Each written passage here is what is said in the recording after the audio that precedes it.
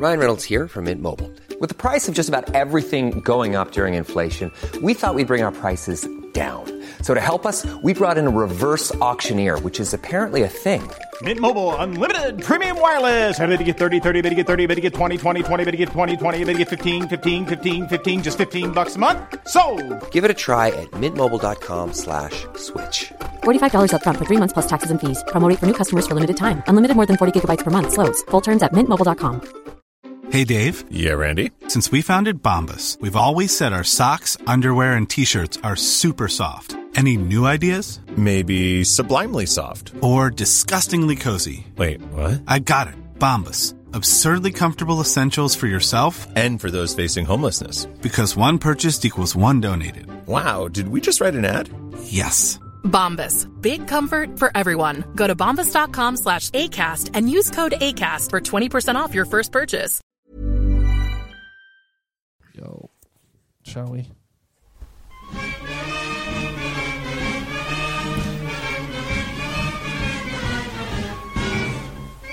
Do you reckon... Which episode do you reckon people have most clicked first to listen to? On field or off field? Who knows? What do you reckon, Phil?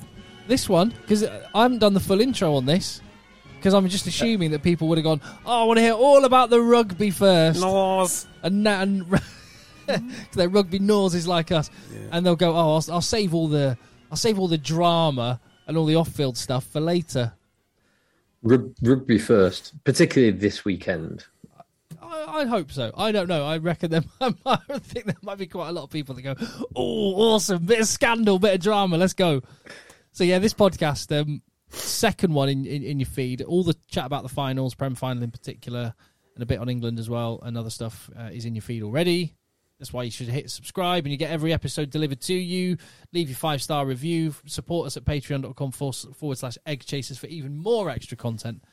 But this one is about everything not concerning rugby on the field, because there's been a fair bit of stuff bubbling off the field, hasn't there? Where do you want to start, JB? Let's start with something rugby-ish, shall we? What about the salary cap report? Yeah, go on, Phil. This is your specialist subject. Take us through it. So, in Lord Miner's report 18 months or so ago, he made a series of recommendations to be implemented, one of which was this, to provide greater transparency into the salary cap and how it is being managed, to provide a report on it. So we now, just a few days before the final, the Premiership final, there was the release of the salary cap report, which is the 2020-2021 salary cap report. So not the season that has just finished, but the season before that. So before the 25% drop in earnings? Before the drop, before the reduction in excluded players, and it captures the COVID year as well.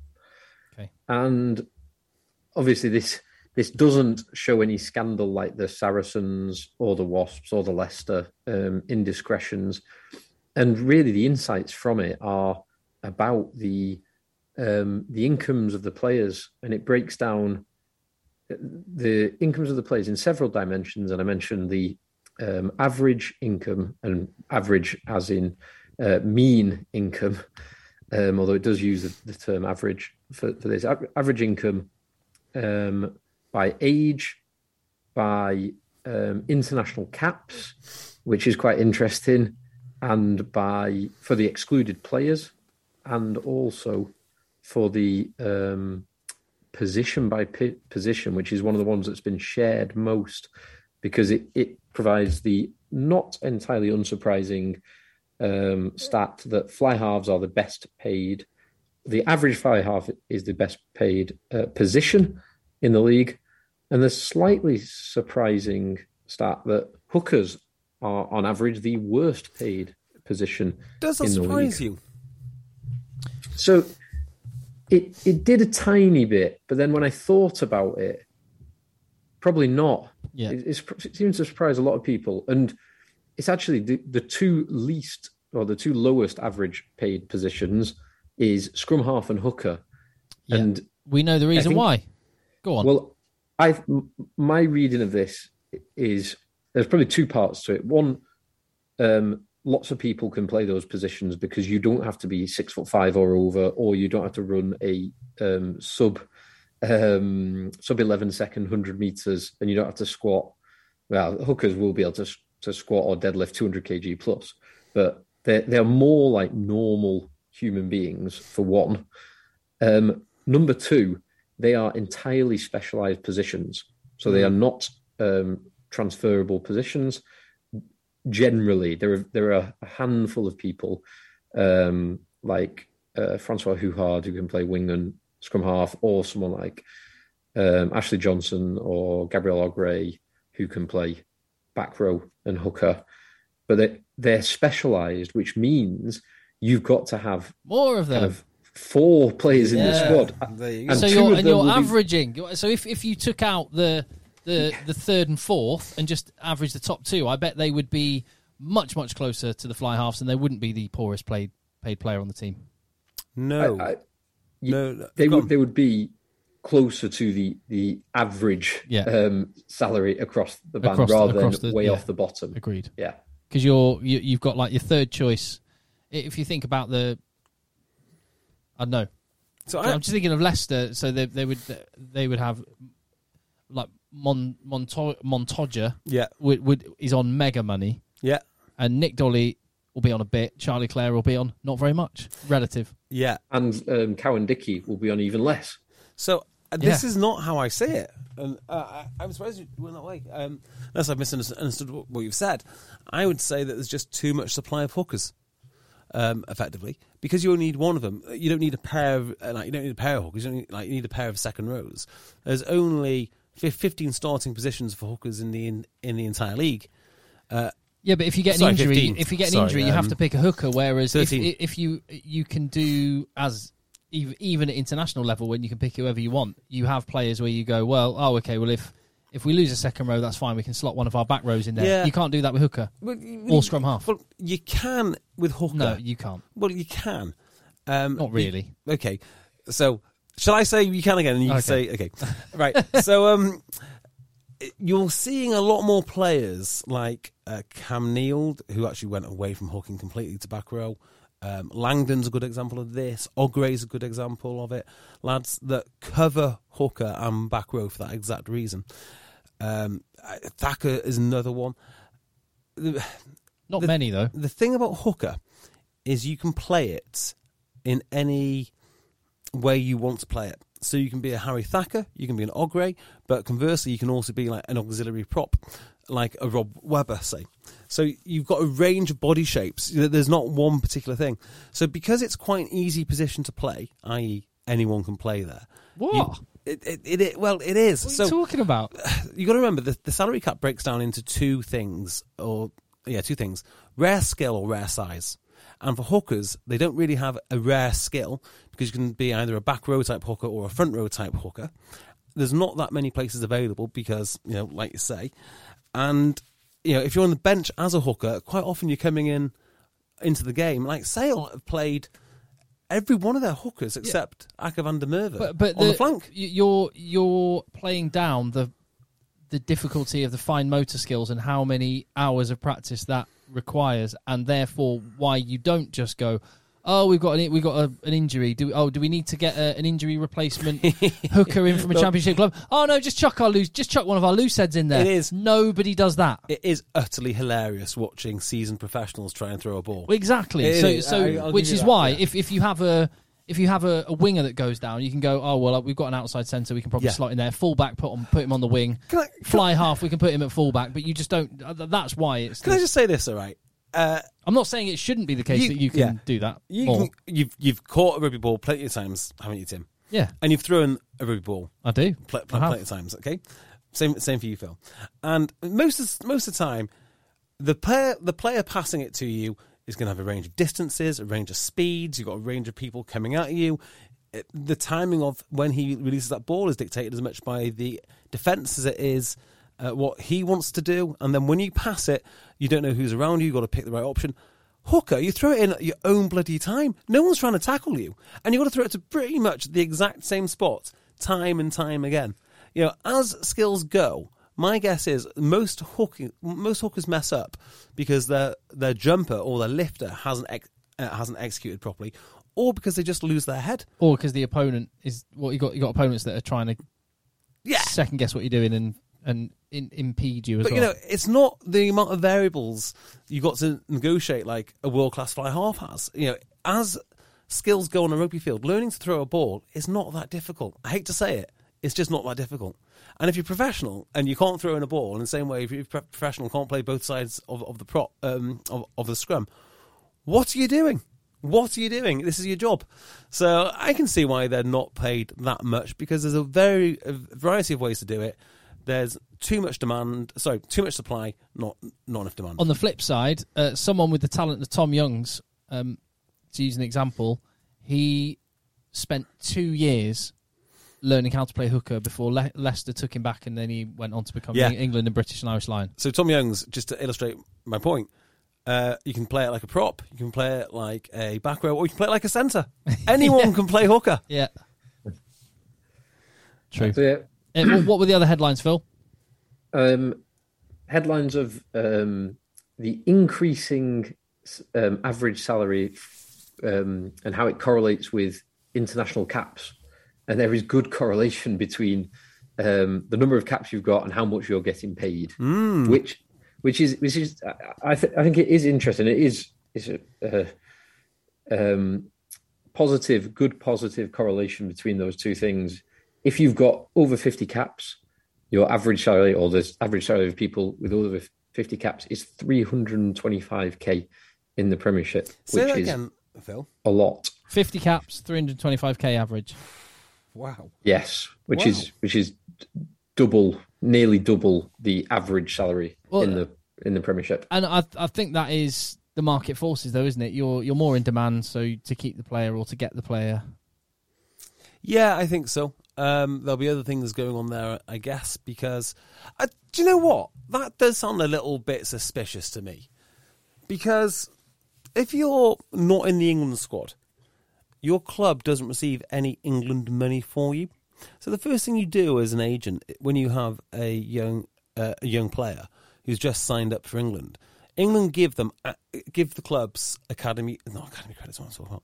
England credits. So this is money that you can spend in addition to your salary cap, in order to replace that player when he goes on international duty. So England are paying you, a compensation. So you might be on your academy contract on 42 grand, but England might pay you, I don't know what the number is, I've got a feeling it's 100k. I've got a feeling, I'll get a text tomorrow, you're completely wrong. 100k in credits. It's 80k per player. Is 80k per player. So the first thing you do is, right, okay, thank you. You think he's worth how much? 100 grand? Okay, and we'll have that 80k as well, please. So the fact that it's gone up, I'm sure the credits used to be more than that, actually, probably does correlate with the fact that if they're England players, they get the credits for it. Yeah, so they can pay them a bit more in their head because they're going, well, actually, if we're paying them 320, that's only 240. Yeah. In real terms. Yeah, well, no, in real terms it's that, but in cap terms it's 240. Yeah, and that, yes. like you say, a 50 cap international who you're fairly certain will be an England player is you're going, oh yeah, that seems like reasonable. Yeah, and clubs have got to stop doing it because it's just not good business. It's not good business. They're giving you money to replace him. Don't give him the money, and then he gets international money.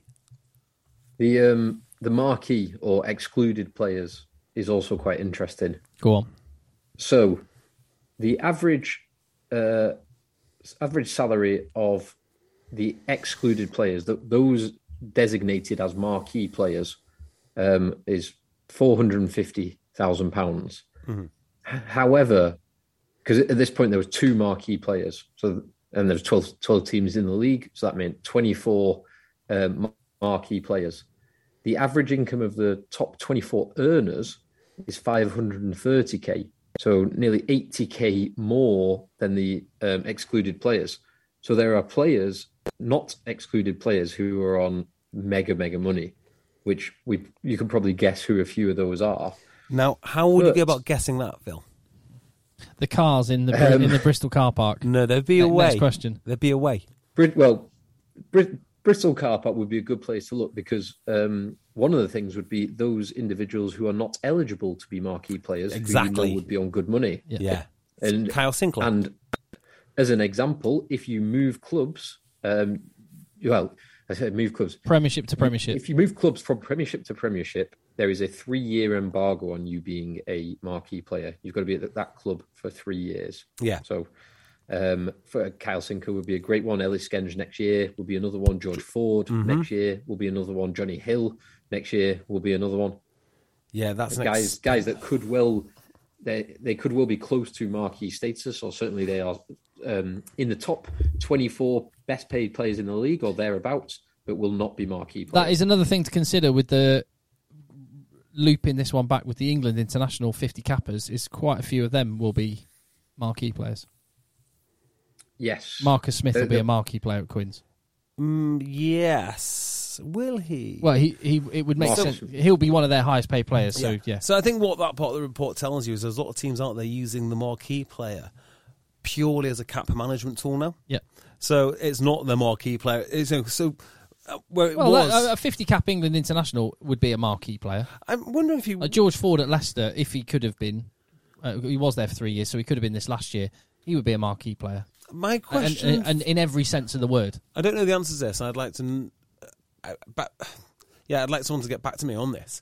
But I wonder if making England players, unless they're paid an astonishing amount of money, is worth your marquee spot, because you get your England credits, and you might even get some academy credits or some such thing, or homegrown or something.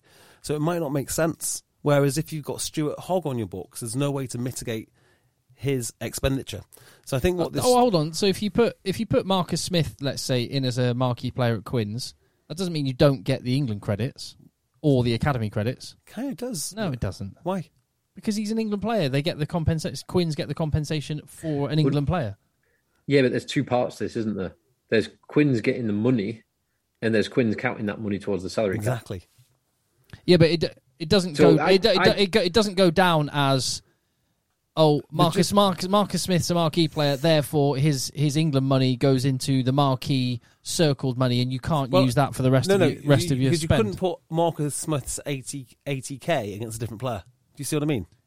Yeah, I think. I'm not saying you're wrong, Tim. I don't know. It increases the cap by that amount, whether Marcus Smith's a marquee player or not a marquee player. It increases the caps by that amount. Yeah, it does actually. Yeah, it does, because otherwise they just pay him the money. Yeah, wouldn't they? Yeah, you're probably right actually. So no, so maybe that is what they're doing. Yeah. But it does show that teams are using this cap allocation now, not literally for their best player or the most highly paid player, but just as a cap management tool, and taking the next highest paid player off their cap for that season. And I bet they're moving it around quite a lot too, because you get to declare it at the start of every season. Yeah, there will be that. Although the only scenarios where your highest paid players would not, it doesn't make sense to have them as your marquee players, is where you can't have them as your marquee players. So you just move to the highest available player to be a marquee player. Yeah, that's what Saracens will be doing. It will be Mario Itoje 1 year. It will be Owen Farrell the next year. And particularly, they might even their contracts may end and start a new, more lucrative one or whatever. It's staggered years, so they can do that. Do you know the idea that I like? I like the idea, and you probably won't like this idea, but I do. That instead of having cap room for every single player, cap credits for every single player that goes to England. So if you've got 5 players who go to England, you get 80 times 5. Every team in the Premiership gets an equal amount of credits from England and an equal amount of money. That way, clubs don't hoard England players. So you've got an equal amount of England players, hopefully, across the entire league. Does that make sense?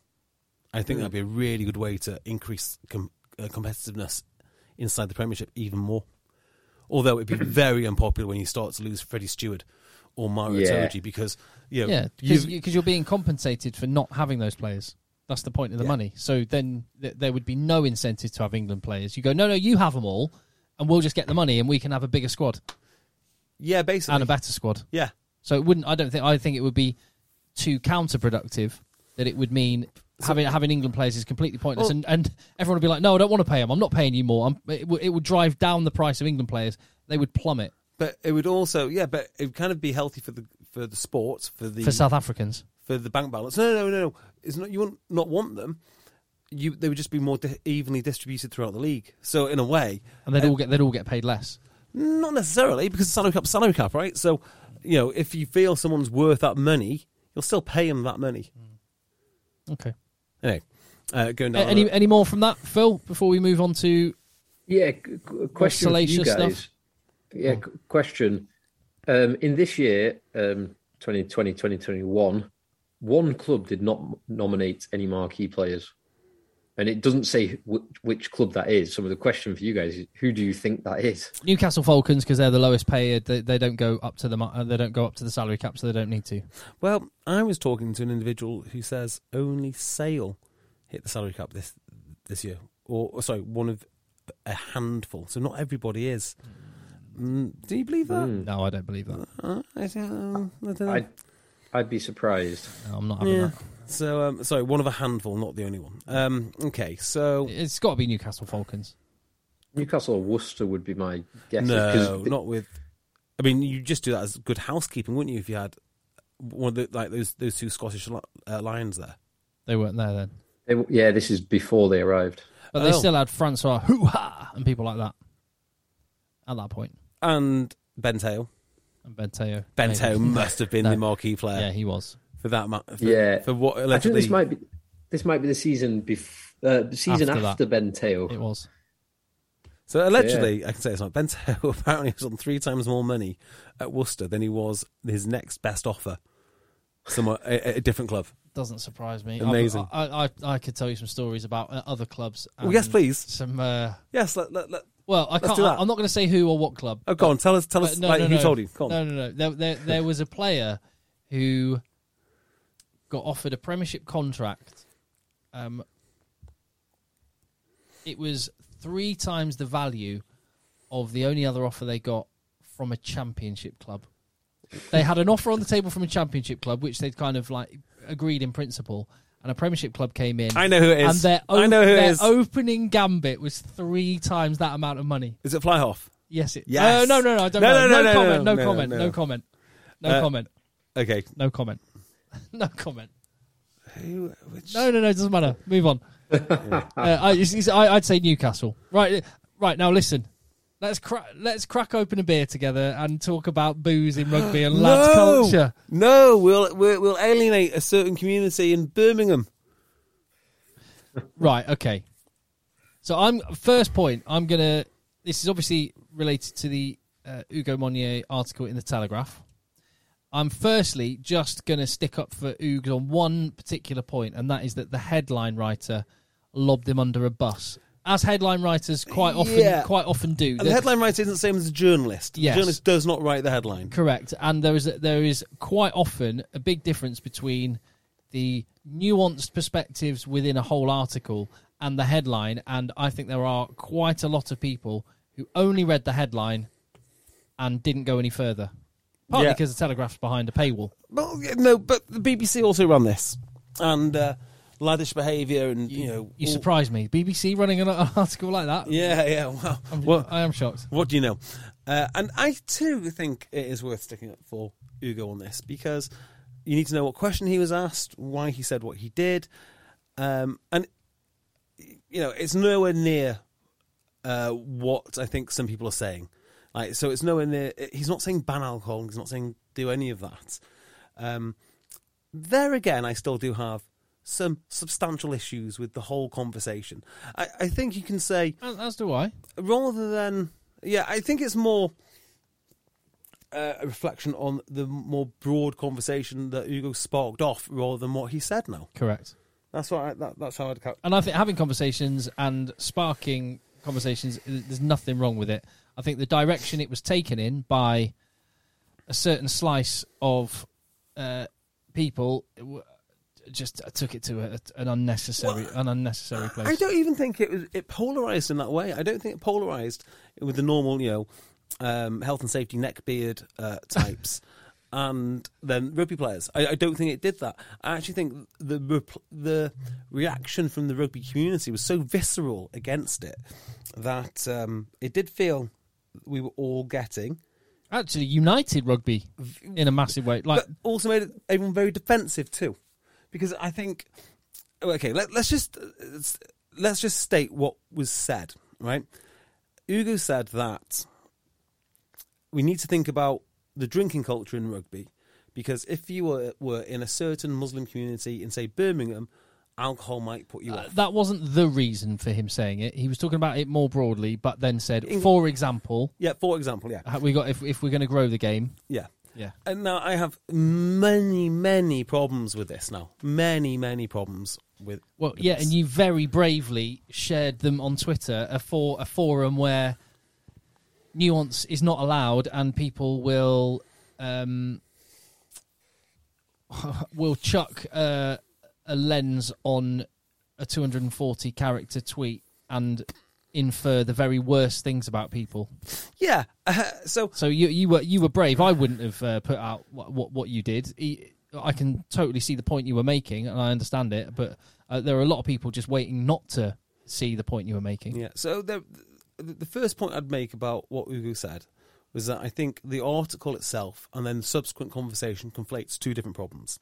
So if you're talking about a conservative Muslim household not wanting to send their sons to the rugby club... Hold on, is this the main thrust of Ugo's article? Did you take from that it was about reaching out to the Muslim community? Because I only took that as one very small part of his point. Yeah, and it gets conflated with the second part, which is toxic drinking culture and laddishness. Yeah. Do you agree with that? Well, yeah, I would say that was the main thrust, and then and then it was more, for example, if we want to grow the game... How do we... Is it going to put off... Right, we need to stop that, right? This is perfect. So I think we should stop there. So one of the phrases that I've heard regularly spoken about is, if rugby wants to be the game it claims it wants to be, it has to do X, Y, Z. And shock horror, X, Y, Z is always the thing that it is socially important to the people saying, if rugby wants to be what it says it wants to be. Because, of course, that's... they start with that premise, and I hate it. Who gave them the right to be the arbiters of saying what rugby wants to say it is?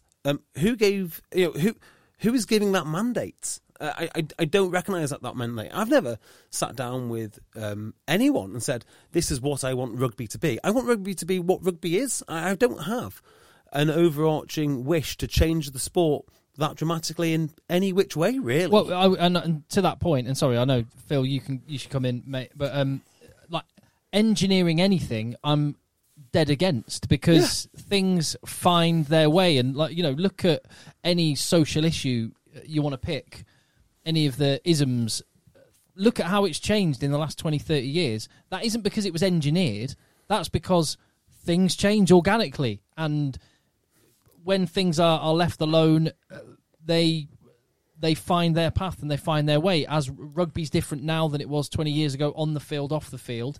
But to try and engineer and say we need to manufacture the type of off-field environment we want, and it just doesn't work like that. I just hate the thought of it. So it goes down this, surprise, surprise, inclusion narrative, which just means blanding down and dulling down rugby clubs to the point that if you appeal to everybody, you appeal to nobody. The best clubs have their identity set in stone. And this is not to say that you exclude people. It is to say, though... So the example I gave is there's a Welsh-speaking club in North Wales who everybody who plays against them roundly hates. And they give the impression that they roundly hate you, which is great. The whole point of that club is to serve that particular part of Wales. Their town, their village absolutely loves them. They're proud of them. And the reason is because they do a bloody good job of representing that village. Now, they're not closed off to the world, but if you join that club, you'll be expected to fit in with the culture of that club. It's not an inclusionary culture. The actual attractiveness of it is its exclusionary nature. It is for basically Welsh-speaking farmers. That's great. They're allowed to have a club. In the same way the King's Cross Steelers are allowed to have a club. If you go into the King Cross Steelers or any team which is representing any community and you start saying, no, this is not good enough for me. You need to change. You won't be welcome. You've got to buy into what they represent and what they stand for. So, yeah, it's like going. You couldn't go to, and I'm trying to pick a club that Phil will know as well. Wharfdale, let's say, in the Dales, out in the middle of nowhere, near Skipton, isn't it? And a lovely part of the world. Beautiful part. I imagine if you went there and demanded that. Just went there in the club and said that rural pursuits, shooting pheasants is outrageous. Can I put my anti-fox hunting stuff around your club? No, you can't. Not in Kirkby Lonsdale. No. So that's how I look at it. Yeah, all these clubs are open to you, but you have to pull. You have to toe the line. Now, that doesn't mean that they're excluding you on your sex or your race or your gender or anything like that. Just different clubs have different. A different feel about them. What I really hated about the, maybe we need to look at the drinking culture to get, a certain community through the door, is that community is not coming through the door because, we're all acting like absolute lads doing like initiations every week. That's incredibly rare anyway. If they're worried about alcohol, they're worried about any alcohol. So I really got annoyed with the fact that, because people they do understand this, but they want to get onto ground where everyone can agree. So instead of actually talking honestly about it, say, and what we're talking about is this toxic lad culture, which we'll come on to in a bit. But no, what they're actually saying is, if you want to get a conservative Muslim community into a traditional rugby club, as you said, the alcohol is off-putting. And my point is, we need to make sure that they're definitely going to come to the rugby club if you start unstitching the very fabric of the club. So I just think it was, I don't think it's a very well thought out position in that respect. Well, it's like opportunity costing, which is the sort of economical way that Phil would look at this. Is how many people would you just say, oh well, this isn't what I want, to attract a slice of people that might never go there in the first place. Yeah, so I know of a club that I used to play for, and the men's side is not in the best of health, but it does a lot of other good things. It's got a women's team, it's got a mixed ability team, it's got all these other things. That's just the way it's decided to take its rugby club. Rugby clubs can change and they can do different things. I wouldn't rejoin that club now because that's not the sort of club that I want to rejoin. I'd like to, if I was going to go back and rejoin, I'd rejoin in North Wales a club which is really, really competitive on the men's side, because that's what I enjoy doing. There's nothing wrong, though, with what they've done. There's nothing wrong with branching out and trying to engage different people, just not for me. So the point I made on Twitter is maybe we need to look at supporting, or the RFU needs to be supporting clubs that do things differently rather than trying to appropriate existing clubs and making them change. And the really nasty, insidious thing that the BBC did, because they're stupid, is they wrote underneath Ugo's comments, at a time when participation numbers are dropping, which is true. But what you see as a reader is you say, oh, the people are drinking, therefore numbers are dropping. There is a correlation between laddish culture and numbers dropping. Well, hang on a second. If we look at the actual data behind alcohol, we'll see that people are drinking less in general. So is it the fact that we're drinking less which is driving people away? Well, I mean, if we're going to play that stupid game, this is what the absolute idiots that write these articles do. So, no, not having that at all. But, yeah, the RFU did a really good job, I think, at supporting Wythenshawe Rugby Club, a part of Manchester which has never had a rugby club or any rugby history, set up a rugby club. That's brilliant. They can go and build a club which reflects the values of that community. And that is absolutely great. And that's what they should do. So in Wythenshawe, that would have to be a proper... And not wanting to be, I don't want to be patronising here because I've played at clubs like this. It would have to be a proper spit and sawdust, salt of the earth. You wouldn't. It can't be Didsbury Tock H. It can't be Didsbury Tock H. No, it can't be. Yeah, no. It's It's a working man's club. Yeah, I'm not going to demand everyone wears. Club. Yeah, I'm not going to demand everyone wears blazers and drinks Negronis on day one. Yeah, we'll get there eventually, right? But that's not how it's starting.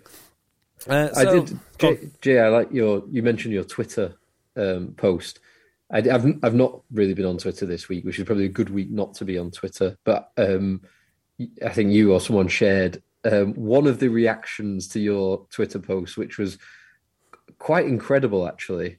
which was accusing you of pushing for segregation and apartheid. in rugby. Apartheid.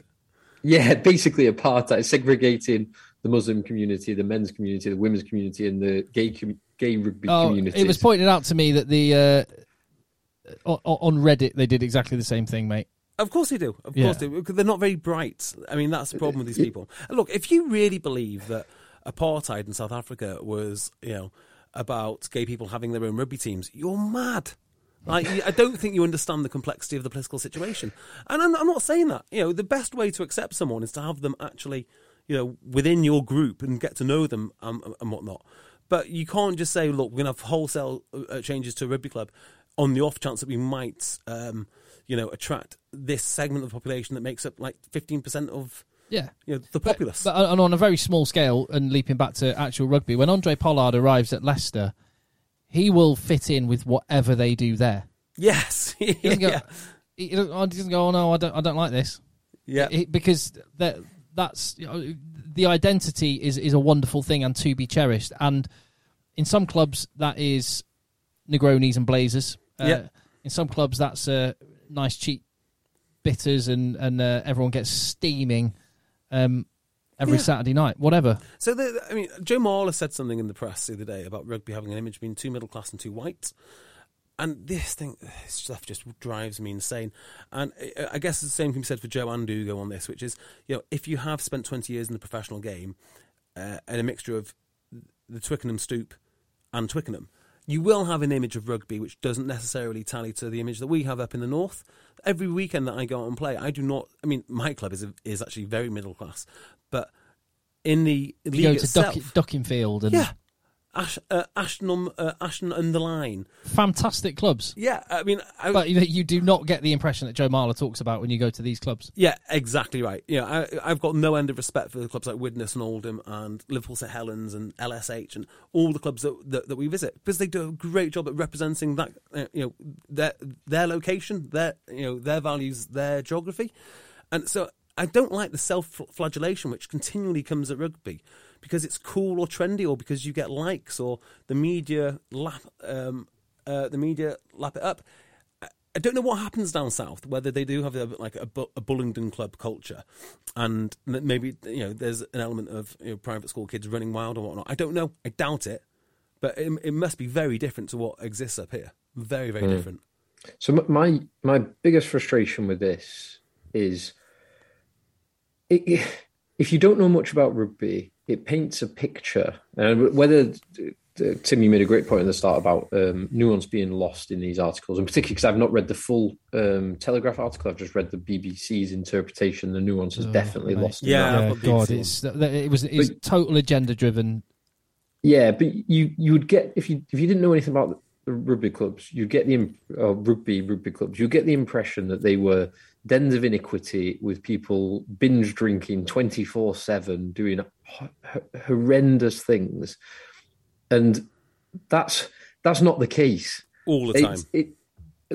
Not quite all, not 24/7 certainly, but I guess there's almost like a definitional gap here, because we would all agree, everyone would agree that certain alcohol-related issues are big problems. Not wanting to go into it in detail, but drink driving as an example. There is no sane person that would suggest that drink driving is a good thing.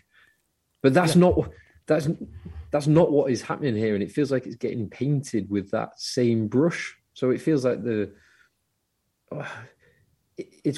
articles like this are doing actual harm to the game, because they're painting a perception to society that rugby is not a nice sport and not a tolerant sport and not all the things that we know it is. Yeah, so that's a really good point. And what was said to me was, look, I'm just telling you about what the perception is. I was like, okay, that's very good. But if you carry on telling everyone the perception is this, that will become the perception. And it's not...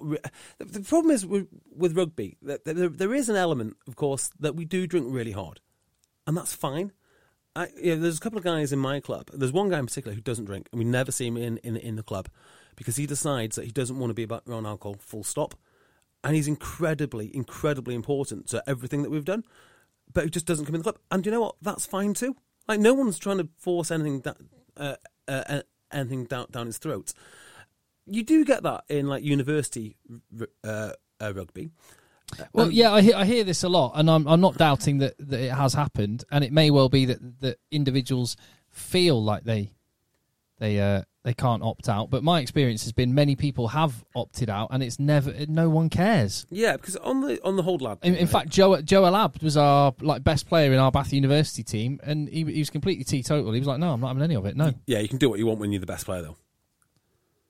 I mean, that's just, but I guess there was a bunch like that. Anyway, I mean, I guess the point I was going to make, and one which I've made before, is there's a lot of students that we pick up as a club, and they don't want to be involved with the uni lads because they're boys, lads.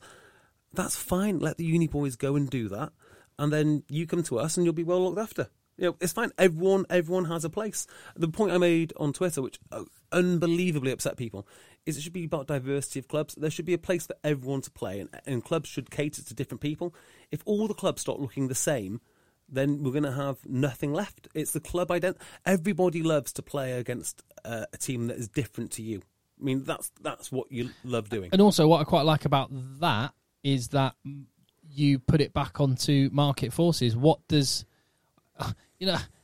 all rugby clubs are in the interest of having the most number of happy people at their club. Yes. And so just leave the clubs to find their audience and find, like any business.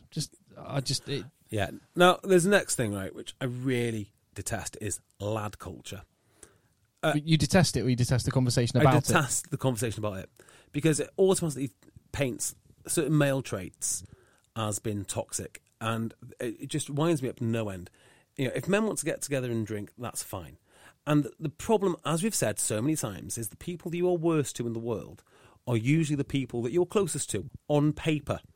So if you look at the conversations you have with your brothers, you would say the most offensive thing to them because they're your brothers and you don't take it too seriously. Yet there are people now who say, "Oh well, that's just toxic masculinity. That's lad culture. That's and they're lumping all this stuff together, and that's, I think, the least healthy thing which Ugo's article did, which was lump this toxic lad culture in with not being able to attract ethnic minority players. What? I mean, that's just nonsense. Now, by the way, he didn't say that, but that's how the conversation was then later on interpreted. Whatever a group of men want to do amongst themselves is completely up to them.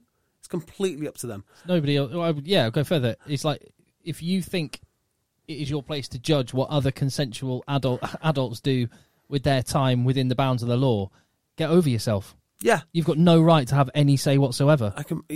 Rugby is a strange one as well because it's so unusual compared to your day-to-day life. You do have to be a little bit competitive and a little bit, on the far end of the male spectrum, I guess, to want to play it. You just do. Yeah, it's one of those things. It's why there's a huge Venn diagram overlap with the military and rugby, because both the military like rugby and, you could say boxing and various, there'd be lots of Venn diagrams that would overlap. It's an incredibly, quote-unquote, masculine thing to do, in traditional masculine traits of bravery and courage, to even just... I've got respect for anyone that runs on a rugby field at whatever level. Yes. Because you have to be a very, very brave person to do it. Yeah, completely. And the last thing as well... drinking gets a bad rep. I love drinking. I think all three of us love drinking. But sometimes... Some of my best memories in rugby have been with a beer in my hand. Some of my best memories in general have been with a beer in my hand. Yeah. But a simple fact of life is people use beer and drink as a social lubricant. If you've had a really hard week in work or whatnot, if you're in a new club... or if you don't know someone, just getting to know someone over a beer. That's why people say get to know someone over a beer, because you get to relax a bit more. If there's a bit of tension or you're a bit uptight, it just helps relax the situation. We shouldn't just be looking to demonise it all the time. Situations are really, really, really complex, and a lot of people who complain about mental health, I mean, the worst types of people, right? They seem to overlook the fact that it's actually quite hard to make friends. Like, there was some study out there, and it says it's actually harder to make friends than it is find a partner. So if you just leave someone on the street, go make a friend, that's actually more daunting. As daunting a task as you can have. Oh, so, as adults, I've always been like, you'll get this with your kids, the age they are. I'm so jealous of do you want to be friends? Of kids where they're like, oh, you're about my age, let's be best mates for a bit. Yeah. Like, just saying to someone, do you want a beer, is the easiest way to say, shall we be mates? But without actually having to say it, because men hate doing that shit. So I just don't like the whole, beating up on rugby culture, rugby traditions. There was a podcast I listened to the other day, and it explained how some academics are getting to the top of their profession now. And when they get to the top, they then start disassembling it, saying, oh, actually, now I'm at the top, it's important for me to say that all this should be knocked down, and it should be knocked down for, this, that, and, whatever historic reason. And I do see a lot of that in rugby now. I see a lot of it with all the campaigns, I'm sorry, Tim, all the campaigns that BT Sports run, calling you an online bully, or calling you a potential racist, or Saracens wanting to call you a potential sexual abuser, or at least a harbourer of an abusive friend, potential homophobe. The list goes on and on and on and on. And I think it's a real detriment to the sport, actually. Yeah, and I think that echoes the point you made earlier, Phil, where I cannot think of, when I look at my life, when I look back on my life, the fact I went along to Newbury Rugby Club, I was the first person in my family ever to play rugby, and my mum took me along to Newbury Rugby Club. That was genuinely life-changing. For in a number of ways, my parents had split up, and so I had great male role models all around the place, and it also, I was at a state school, and it taught me how to mix with all sorts of different people, and I don't have that sort of I've never had that that sense of inferiority over people that were better educated and went to better schools and that, which some people do when you get to university. I never had that, because I had enough of sizing them up and chatting to them and breaking down all those barriers in rugby clubs that I knew it taught just purely in life terms. And look at what's happened. I'm a sort of broadcaster, and my world is communication, and I put a massive amount of that down to the fact that I spent years in a rugby club. I honestly put a massive amount of it down to it.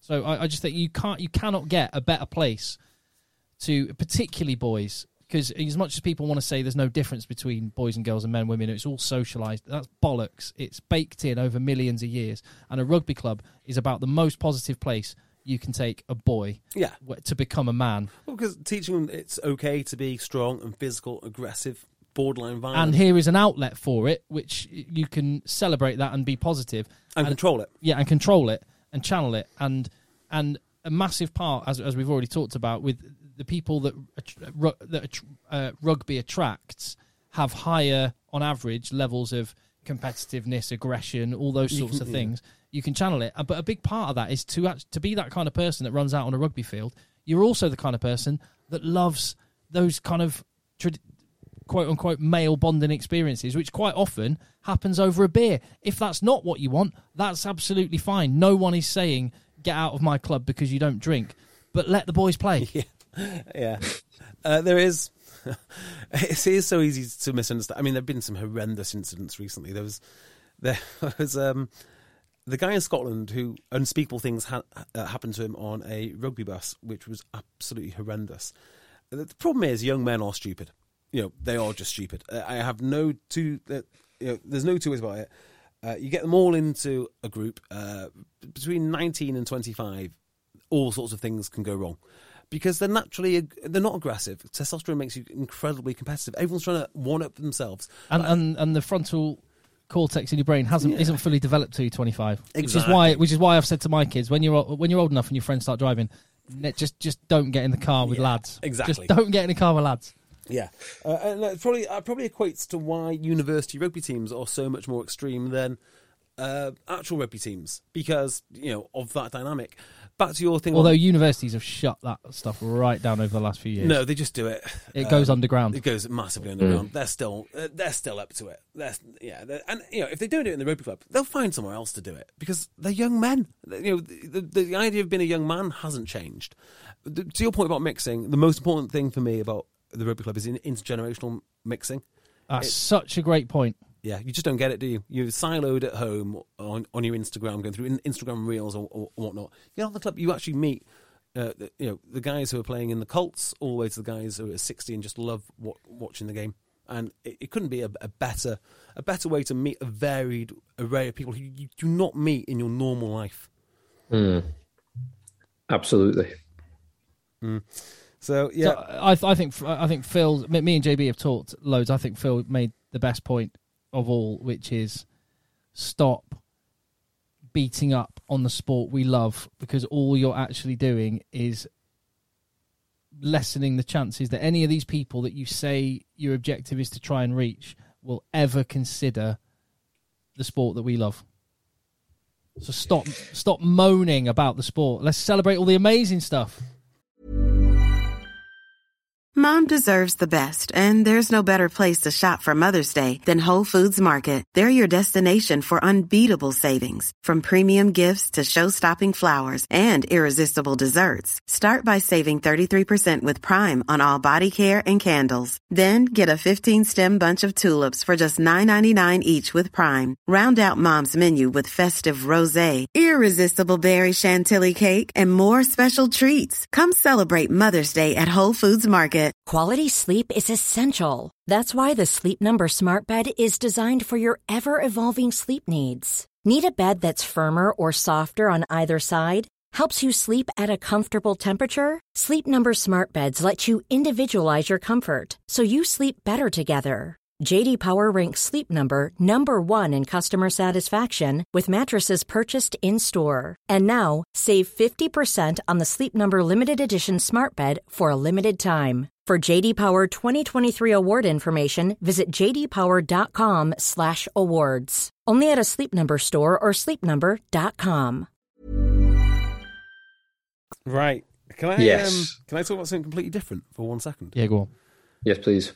Do you know I used to say Monday morning meetings? Mm-hmm. Ooh. Bristol. Watch out for Bristol this week. Something interesting is happening. I can't get to the bottom of what. I believe something interesting. Well, we got sent a little email of a poster that someone saw in between Bristol and Bath, and they said, "I wonder if Pat Lansbury's just been listening to the podcast and is doing something just to wind you up," because the poster selling season tickets at Bath is it Ed Joyce, the guy that's been there for ages? Yeah. Joycey. And his hashtag Love the Bears, and he's doing a heart symbol with his hands. Oh, so much love around Bristol, so much isn't there? Love. Fair play. They just love each other. Well, it's not going to be Pat Lam going, is it? Because he's got another 6 years on his contract. 20, isn't it? He's there for 20 years. Other off-field rugby news. Go on. There's only one minor thing on my radar from this week, other than what we've discussed, which was the TMO protocols that World Rugby have refreshed. And reading it, I don't know if either of you have read it, but my take on it is basically they're kind of setting the protocols to allow what generally certainly happens in the Premiership anyway. So the TMO, they've been given slightly more remit to act as a sweeper to pick up on its four main areas. It's try scoring, dangerous play, knock-ons, and grounding the ball, touching goal type decisions. So I think just to proactively do it in the background rather than stopping down the game to ask them. Precisely. Yeah. That's my take on it. 'Cause when I started reading it, I thought, oh yeah, this is just kind of cementing what we've already benefited from in the Premiership, going backwards. So I don't think it'll lead to many changes. Certainly not for us watching. The only other brief thing I would just sort of pick up on, we've just come off the back of I think 50,000 was the attendance at the Barbarians. When you look at the attendance at Premiership finals, it has been declining over the years, and this was the lowest in, well, I don't know when the last time it was as low as it is, but it wasn't a sellout. It was. You could argue that's just the teams that were involved, and maybe Saracens aren't as widely a followed club. But I was just, and obviously we're in a period of time now where people are going, I think there's a number of things at play which they could change. One, the way that the end of the season has been scheduled has been dreadful. where you have these big, long week gaps where there's a couple of weeks of European rugby, so you don't kind of get a build-up and a flow, and then all of a sudden, semi-final, final, 1 week the next week. Yeah. I think semi-final, final has got to be, well, grouped. I do think there is something in the fact that people are still really getting back to normal. I mean, they just are. Unusual, though, that... It is a trend, though. Yeah. It's going down. But the last few finals have been... I mean, Saracens don't have a huge fan base. I would have hoped that Tigers been back would have sold out. But, yeah, it is a bit worrying. Yeah, it is. Yeah, I wonder... what I'd like to see is what's the price of the tickets over that period of time? Because if the tickets are growing, the tickets 10 years ago when they were selling out every year, the average ticket was 40 or 50 quid, and now the average ticket is 120 quid. Then that might answer it more than anything else. Well, yeah, it's true. Allegedly, the tickets when Leicester were last at a final a decade ago were 30 quid. For the cheapest ticket, and now it's 90. No, it's not. It's not average. Wouldn't average at 90. No, lowest. No. That's what. Lowest tickets were not 90 quid. That's. I was making the rounds on Twitter. I'd be delighted if I'm not right on that. No, you're not right. You're not right on that. But just a few other things that could play into this. Is one, there's loads of games that happen at Twickenham and stuff, and I wonder if you dilute what the showpiece occasion means if you have half a dozen Premiership matches at Twickenham through the season. Well, I've got an idea for this. So Mario was talking this week about growing the game and maybe taking some games away from Twickenham. I think he probably meant England games there, and that won't happen because, of course, the whole England ecosystem works on filling up Twickenham. That's how it works, right? It's the cash cow. The Premiership, though, I think they should give this some thought. So, what do you think of my little harebrained scheme which I hatched earlier on today? So, with the NFL, teams compete to host the Super Bowl. So you might play in New York, even though New York is not playing. So I think every team should put a bid together who wants to bid for it to host the Premiership final. Now, just because a team is bidding for it, it doesn't mean that they have to play it in their stadium. They're just the host team. So Sale might say, okay, we are going to host it in the Etihad Stadium. We're going to host you in Manchester. We'll take a third. You guys, and then the two participating teams get a third. Something like that. And I think it'd be quite exciting. So every year we find out what who the bids are, and then who will win it for 2 or 3 years in the future. So it might be Newcastle. The Falcons are hosting it. Falcons themed up in St James's Park. If they were to win it, or it could be Sale at the Etihad, or Tigers even at Welford Road, or wherever they want to do it, and just see what bids come in. So you reward the team that wants to put on a real show, and obviously the two participating finals teams. I like it. As you say, won't happen. Of course it won't. Of course it won't happen. Of course it won't. But no, I like it. I'm interested. So the diluting the Twickenham thing because you have loads of games at Twickenham was one. And the other thing, I was thinking back to when I used to go every year, regardless of who the team was, when I was growing up at Newbury Rugby Club, to the Pilkington Cup final, as it was then. Oh, yeah. And it was the big showpiece club occasion of the year. And whatever the teams were, we would always go. A couple of busloads would go down, and we would tailgate, basically. We'd have picnic tables out, and all the kids we'd be running around playing touch in the West Car Park, which was grass back then.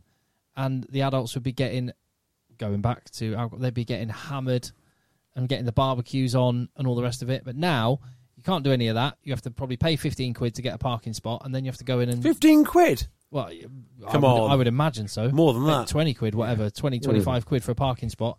And then you have to go in and buy your £10 burger and £7 Guinness. Tell you what, I think a Premiership final at Tottenham would be quite cool. Or Arsenal, something like that. The Premiership can go wherever it wants. It doesn't need to go to Twickenham. I mean, it'd be quite embarrassing for everyone if they went to the Millennium Stadium, but it'd be a bloody good day out. Be a great day out. Yeah. So just one thing, and I just thought it was one thing that was worth mentioning. I agree that you shouldn't make any hard and fast judgments because it is still, like you say, getting back to normal. Yeah, I always think the biggest missed opportunity in COVID was not playing games in unusual places, because we only stay in stadiums because we need fans. But on board an aircraft carrier. Exactly right. They could have played on board HMS Prince of Wales or HMS Queen Elizabeth. Just rolled out some artificial turf. In the grounds of Buckingham Palace. They could have done anything. Do you know, like when you used to play Street Fighter and they had the most insane backgrounds? You could play it on top of Snowdon. You could do anything you wanted. And what they do, play it in front of empty stadiums. Ridiculous. But they don't listen to me, do they? They don't listen to me. One day they will, Jay. One day when I'm in charge. But the certain slice of people on Twitter/Reddit. Oh, they listen to me. They listen to you, every word you say, and then twist and mischaracterize and demonize. No one listens to them outside of their group. I mean, that's it, isn't it? That's it. I know. Right, we're done. Yes. Any more? We're done. We're done. Phil's desperate to go. I can always tell when Phil's like, I want to go now. I've got to go up early in the morning because he just stops talking. No, it's a rail strike. He's got nowhere to go. That's on Tuesday, though, not tomorrow. Yeah, but I'm working from home all this week. Oh, you're so lucky. I've got to go in tomorrow. Have you? Do you? Yeah. Too right. Of course. No, I really want to go in tomorrow. Nah. Can't wait. Right. All right. We're done. Let the boys play. Cheers, boys. Bye-bye. Nice one, Phil. Even when we're on a budget, we still deserve nice things. Quince is a place to scoop up stunning high-end goods for 50 to 80% less than similar brands. They have buttery soft cashmere sweaters starting at $50, luxurious Italian leather bags, and so much more. Plus, Quince only works with factories that use safe, ethical, and responsible manufacturing. Get the high-end goods you'll love without the high price tag with Quince. Go to quince.com/style for free shipping and 365-day returns. Mom deserves the best, and there's no better place to shop for Mother's Day than Whole Foods Market. They're your destination for unbeatable savings, from premium gifts to show-stopping flowers and irresistible desserts. Start by saving 33% with Prime on all body care and candles. Then get a 15-stem bunch of tulips for just $9.99 each with Prime. Round out Mom's menu with festive rosé, irresistible berry chantilly cake, and more special treats. Come celebrate Mother's Day at Whole Foods Market.